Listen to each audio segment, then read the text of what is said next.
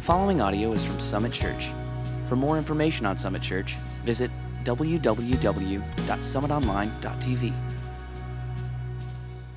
Hey, thank you so much for joining us today. We are still just plugging through the Gospel of Luke, but we come to a really pivotal narrative where Jesus looks at 12 men out of the many hundreds, if not thousands, of followers that he has, and he goes, hey, I'm selecting you. I'm calling you out to be apostles, to be the 12 that will transform the world from the inside out. We've seen over the last several weeks how the religious leaders, the Pharisees, they have just been coming after Jesus time and time again, after his followers, saying, hey, you're not teaching them correctly. They're not living the right way. They're absolutely just so liberal in their interpretations of the Sabbath and the law. And today, we kind of come over that hill, if you will, and we see Jesus picking his 12 apostles, his 12 disciples. We see a shift into him teaching more because he's got to start instilling in these apostles his teachings, because an apostle, a disciple of Jesus, is someone who can do what Jesus does, teach what Jesus taught, and represent him in his absence. The plan was the same from day one. Jesus was going to come, he was going to live, he was going to do ministry for a set period of time. It ends up being about 3 years, and then he had to go to the cross, he had to die, and he had to be risen to life on the third day again. That's what makes the gospel true. So he's got a short period of time to instill in these apostles everything that he is, everything that he does, everything that he teaches, so that they can represent him in his absence. It's a beautiful story. It's one that I'm excited to jump into. So we are in Luke chapter 6. We're going to read verses 12 through 16, but verse 12 shows the preparation that Jesus has before this monumentous event. He shows what he's choosing to do in preparation for choosing his 12 disciples. Luke chapter 6, verse 12, it says, one of those days, Jesus went out to a mountainside for the purpose of prayer. He spent the whole night praying to God. So he goes out during the day. He seeks isolation, time alone with the Lord. While that day comes to an end, he goes, I am still needing to prepare. I'm still needing more time with the Father. He prays through the entire night. He understood the magnitude of the decision he was going to make the next day, and he didn't want to mess it up. Instead of pulling aside groups of people and interviewing them or asking for resumes, who would be the best, he goes to the Father and he says, I need you, Dad. I need you to show me who you want, who you've called, who you've commissioned to be my apostles. I need you to show me. And he spends hours bathing this decision in prayer. Now, I know this is just the preparation for it. It's not the whole point of this narrative, but I do want to pause and just ask the question, when is the last time you took a decision, a huge, big moment in your life, and you laid it before the Lord, not just saying, hey, God, I need your help, but spending hours bathing that in prayer? When is the last time you said, God, I've got a choice to make, and I want you to be the one driving the ship? When was the last time you did that? I know for me, it happens too infrequently. There's a lot of times I'll make large decisions for my family, for my life, and I won't really lay before the Lord at all. But I remember when I was 28 years old, not working at the church I'd moved back to Norman to work at anymore, not knowing what God had in store for me, but knowing that Paige and I, no kids, recently married, knowing that literally the world was our oyster. We could go do whatever we wanted to do. She had graduated PA school. We could move anywhere in the country. We could do whatever we wanted to do. The opportunities were limitless, but we wanted to know what God wanted for our lives. So we took 3 days. We fasted, we prayed, we journaled, and then we went on that third day. We retreated to kind of compare our notes. And here's what God said. Todd, you need to go do this. No, that's not what he said. See, a lot of times we want God to give us the roadmap. We want him to say, hey, you go plant Summit. There's going to be 2 campuses. You're going to do it. Now, that's not what God said. But when we compared our journals, when we compared what God was speaking to both of us, the answer was very, very clear. Hey, it's time for you to lead. And I'd been the teaching pastor at a large church. I had offers to go to much larger churches and do the same thing. A great job for a 28-year-old, young guy up on the stage, older senior pastor leading the church. Great thing. But I heard God say, and so did Paige, and we were able to affirm that with one another, it's time to lead. And that was huge because at 28, you don't think that's possible. In my mind at that time, I was like, well, you need to be 40 probably to lead a church. That's a good age. Now that I'm 40, I'm like, I'm just fatter. I don't know anymore. I'm not any smarter. But you just think 28's too young, but God affirmed that. And so in us praying, in us laying this huge decision before God, he didn't tell us exactly what to do, but in his mercy and grace, he told us what not to do. And sometimes that's just as important. And I don't know about you, but God has oftentimes led and guided me by opening and closing doors. Hey, don't even worry about this. This is a no.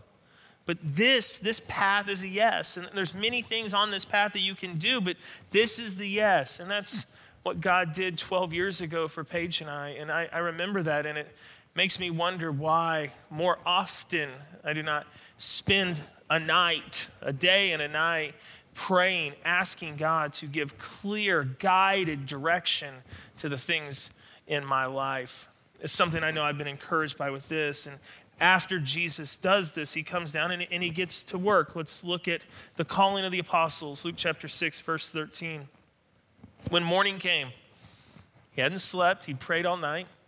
He comes down off the mountainside, okay, dreary-eyed, disciples waking up, but he has a purpose. He called his disciples to him, and he chose 12 of them, a very specific number, very biblical number, 12 tribes of Israel, so on and so forth. He chose 12 of them, whom he also designated as apostles. Now, this is huge because if you allow us to fast forward, see, we have the rest of the story. If you allow us to fast forward, you will see that Jesus knew the men he was choosing on this day would radically transform the world. He didn't need a massive group of people. He needed a select few appointed by God, commissioned by God to fulfill his purpose on this earth. The stakes were so high. And if you read Ephesians chapter 2, verses 19 and 20, you see what transpires.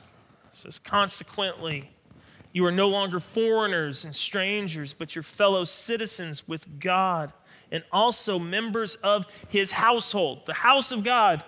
Those who are in Christ are part of the house. This house, though, verse 20, was built on the foundation of the apostles and the prophets, and Christ Jesus himself, of course, being the chief cornerstone of this house.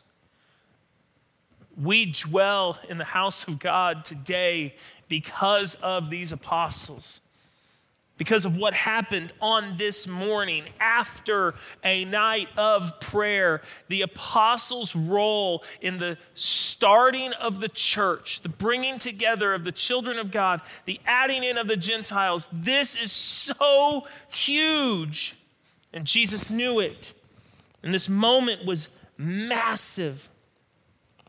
The fact that Jesus designated them apostles, the Greek word has a few meanings, but the summation of all of the meanings is that an apostle is a messenger sent with a commission. Jesus picked 12 messengers, and he commissioned them to say, the kingdom of God is here. And Jesus is Lord of all. He commissioned them to preach and to teach. He did this for a very specific reason, knowing that the world must hear the good news of Jesus. It's actually Mark who adds in one more little caveat. I don't know why Luke leaves this out, but in Mark chapter 3, verses 14 and 15, talking about the same occurrence, the same day, he says this: he appointed 12 that they might be with him and that he might send them out to preach. That was their commission, to go and preach the good news of Jesus Christ. But he also gave them authority to drive out demons. So these 12 were not just chosen, they were appointed, commissioned, and then they were anointed. They were given authority, specifically authority to overcome evil. And if you think back, weeks and weeks ago in our study of Luke, how did Jesus come into any town and begin to teach and preach? The first thing he did was stand up and heal the sick and cast out the demons. Entire towns would line the streets because they heard Jesus was here and he had the authority to do this. And Jesus says, I'm going to give you that same authority. I'm going to give you that same power, and it's going to allow your mission to be so much easier. Now, we're going to read a list of names in Luke chapter 6, verses 14 through 16. It's a list of 12 names. This list is mentioned 4 times in the New Testament. Matthew, Mark, and Luke all give this same list. Acts, also written by Luke, gives this same list. There's some similarities in how the list is laid out in all 4 of those. But this list of names, this amazing roster of the apostles, it's very simple to read through. But can you imagine that day, out of the hundreds, if not thousands of people gathered, as Jesus says, I'll take you, and I'll take you, and you too. And now, if you've been tracking with us, Peter, Andrew, James, and John, they've already been asked to follow Jesus, but this is different. Now they're being designated as apostles. Okay, Matthew, we saw his calling, went to his house. He's being designated as apostle. He's not just a follower anymore. He's an apostle. It's big. And here we go, verses 14 through 16. Here's the names. Simon, whom he named Peter. I love it. Hey, Simon, I want you. You're my guy. I'm going to change your name to Petros, the rock. I'm going to change it to that because I'm going to build my church on you. That's the first one. His brother, Andrew. Then there was James and John. They were brothers. There was Philip and Bartholomew. There was Matthew, the tax collector. There was Thomas. There's another James, but he was the son of Alphaeus. There's another Simon, but he was called the Zealot. Then there were 2 Judases. Oh, how unfortunate for Judas, son of James. How unfortunate, because then there's Judas Iscariot, who became a traitor. And every time in the New Testament that Judas Iscariot is referenced by name, that tag gets placed on there. The one who betrayed, the one who was a traitor to Jesus, the one who sold him out, the one who for 30 pieces of silver gave over the Son of God. So we see this list. Just some fun facts about this list. There are a bunch of brothers on here. They're the ones that I've listed, but there's actually a few more that you may not be aware of. The second, James, Simon, and Judas, they were actually all 3 brothers. It's highly likely that many of these men were relatives or family friends of Jesus. James and John in particular were probably cousins. And then we've got some others in there. There's many in this list who go by different names in other places in Scripture. Once again, this is just fun. So you have Simon and Peter. That gets confusing sometimes. You have Judas, not Iscariot. You have Judas, the son of James. He goes by a couple different names. Lebbaeus and Thaddeus, both are used for him. And I've got to think that's because he wanted to change it up a little bit. You've got Bartholomew, who is most likely Nathaniel from John chapter 1. That was Philip's brother, but he's got 2 names there. And then there's a guy named Thomas, but he's referred to by his Greek name Didymus. Both Thomas and Didymus, just in 2 different language, means twin. So obviously there's another brother here that didn't get called. That would probably hurt. And then you've got Judas Iscariot, the outsider, the only apostle not from Galilee, and the one who's always referred to as the betrayer. Just a list of names, kind of fun to read and see. But the meat of what we see here is that on this day, these 12 men were commissioned with a purpose to preach the good news of Jesus Christ to the ends of the earth. And they would be trained for another 3 years, and they would be able to succeed in their mission because of the grace of God and the power of the Holy Spirit, because of the authority that was given to them. We sit in church today or wherever you're watching as part of the church because of the foundation that they laid, because of how they were able to get the good news out. This is a special group of people. But I wonder, what do we do then today? What do we do with a message like this? Well, the first thing is we can't be labeled apostles anymore. There's kind of a finite rule that you have to have seen the resurrected Jesus to be an apostle. And there's some other ones primarily being called specifically by him. But so we can't be apostles, but we can be commissioned as ambassadors of Jesus Christ. That's what God calls us to today. We see that in 2 Corinthians chapter 5, verse 20. It says, we are therefore, because of all that God's done, we are therefore ambassadors, as though God were making his appeal through us. We implore you on Christ's behalf, be reconciled to God. That is the message. That is the language. That is the commission to go reconcile the world, the broken, fallen world, the world that we unfortunately live in that hurts sometimes. It's painful and trying. But we are called as ambassadors of Christ, those who claim Jesus as their Lord and Savior. We are called to go into that world and to reconcile that world back to God. It's all his. He created it. He has a great purpose for it. Jesus was a huge piece of that, the apostles, and now you and I have been commissioned to make sure this message gets out, that God does not just look at this brokenness and go, tough. He cares so much that he sent his son into this world so that he might reconcile this world, but he needs you and I to be those reconcilers. He needs you and I to be those ambassadors. That is now our commission. We're not apostles, but we are ambassadors. Hebrews chapter 3, verse 1 is this beautiful, beautiful verse that talks about how Jesus is God's apostle. It says this, therefore, holy brothers and sisters who share in the heavenly calling, fix your thoughts on Jesus. Let that sink in just for a moment. Fix your thoughts on Jesus. Fix your eyes on him, whom we acknowledge as our apostle and our high priest. Jesus was commissioned by God as an apostle to save us, to save us. And as I process through that, Jesus called his 12 apostles. God sent Jesus as a commissioned laborer to give us the good news that God is for us and to be the validation of that message that he would sacrifice his only son for you. As I start to process through that, it makes me think, what do I need to do? How do I need to appropriately respond to this?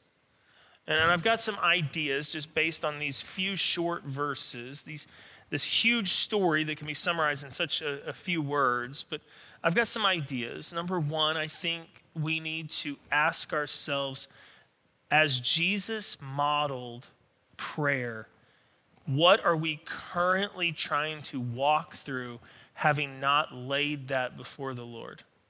And I know that's not the crux of this message, but I want you to wrestle with that just for a moment. What are you currently trying to walk through, a decision that you might need to make, that you need to spend some time on the mountain alone with God and ask him to open doors and close doors? Ask him to show you, what, Lord, do you want from me? Is there anything going on in your life right now that you need to do that? And we would love as a church to come alongside you and be praying with you for that, for those decisions, for those obstacles, for those hardships, whatever it is. We would love to be praying for you because we believe that prayer unlocks the power of God. And we believe that when we lay our path and our plan before God, he is faithful to come alongside us and straighten that path towards his will. Number two, do you need to fix your eyes on Jesus today? Is that something that you need to do as the apostle, as the high priest, as the one who understands you, who's able to empathize and sympathize with your needs? Do you need to fix your eyes on him primarily because you're so distracted by the craziness of this world? Do you need to pause today and acknowledge God's love for you that's shown in the form of Jesus? Do you need to do that? Or has life just consumed you to the point where God has been relegated to this corner somewhere that you got him sitting safely, that you can maybe call him in the utmost of emergencies, but he's not a part of your daily focus? Do you need to do that? Jesus modeled that. He is our apostle. He is our high priest. I think we should learn from that. And if today you need to pause and fix your eyes on him, then I encourage you to do that. Finally, do you need to take the mission more seriously? Do you realize if you are in Christ today that you have been called by him to be an ambassador for him? Do you need to take that mission more seriously, that proclamation to preach, not stand up in front of hundreds, but to make sure that those that you come into contact with know this simple truth: God is for you. God is for you, and because of that, I am for you. And from that simple language, the language we're trying to make sure our whole church adopts, you can begin to have gospel conversations with people. How do you know God is for me? Because he sent his son for you. His son who lived a life you can't live for yourself. He died and he rose again, validating everything that he taught, everything that he did. And in him we have our hope. God, in his infinite wisdom, chose to use broken vessels to fulfill his mission. And as one of those broken vessels, sometimes it can feel so overwhelming. But do you need to refocus? Do you need to realign? Do you need to realize that God has called you? He has commissioned you to be a proclaimer of his good news. And are you sharing that message that you are for people and that God is for people? Are you sharing that message on a regular basis? And if you're not, today, how can you look at your life and realign and refocus and make sure that that message is one that is not only spoken but shown in and through your life? Jesus called 12 men, 11 of whom rocked it, one failed. But he called 12 men to change the world. And I just wonder what he can do with a church like us, with hundreds and hundreds of people, if we take seriously the commission, the call to proclaim that good news. I hope we do that because I want to see this world transformed. I want to see this world reconciled back to God. I want people to know that God is for them. Father, help us to do that. Help us to be focused on you, focused on the mission. Help us to be people of prayer that lay our lives and our paths before you. God, do so for your glory. We love you and we thank you. It's in Jesus' name we pray. Amen.